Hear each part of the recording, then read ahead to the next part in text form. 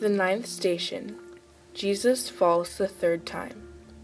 We adore you, O Christ, and we bless you, because by your holy cross you have redeemed the world. The weight of the cross is unrelenting. For a third time, Jesus falls. Yet again, the poor of the world are knocked down. What is behind the unending violence, torture, and repression of the world's poor? As Romero saw clearly, it is often the destructive will of the most powerful nations of the world.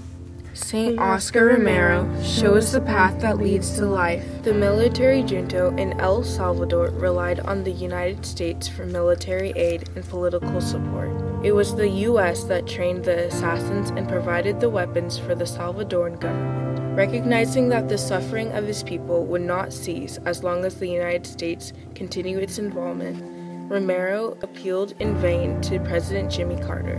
In the words of St. Romero, Diary entry, February 18, 1980. I wrote a letter to the President of the United States because military aid to El Salvador has made our situation more and more dangerous.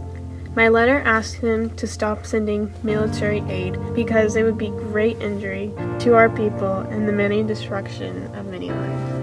Help us to hold our own government accountable so that no military aid will be offered in our name to further the oppression of the world's poor. St. Oscar Romero, Pray for us. God of Peace.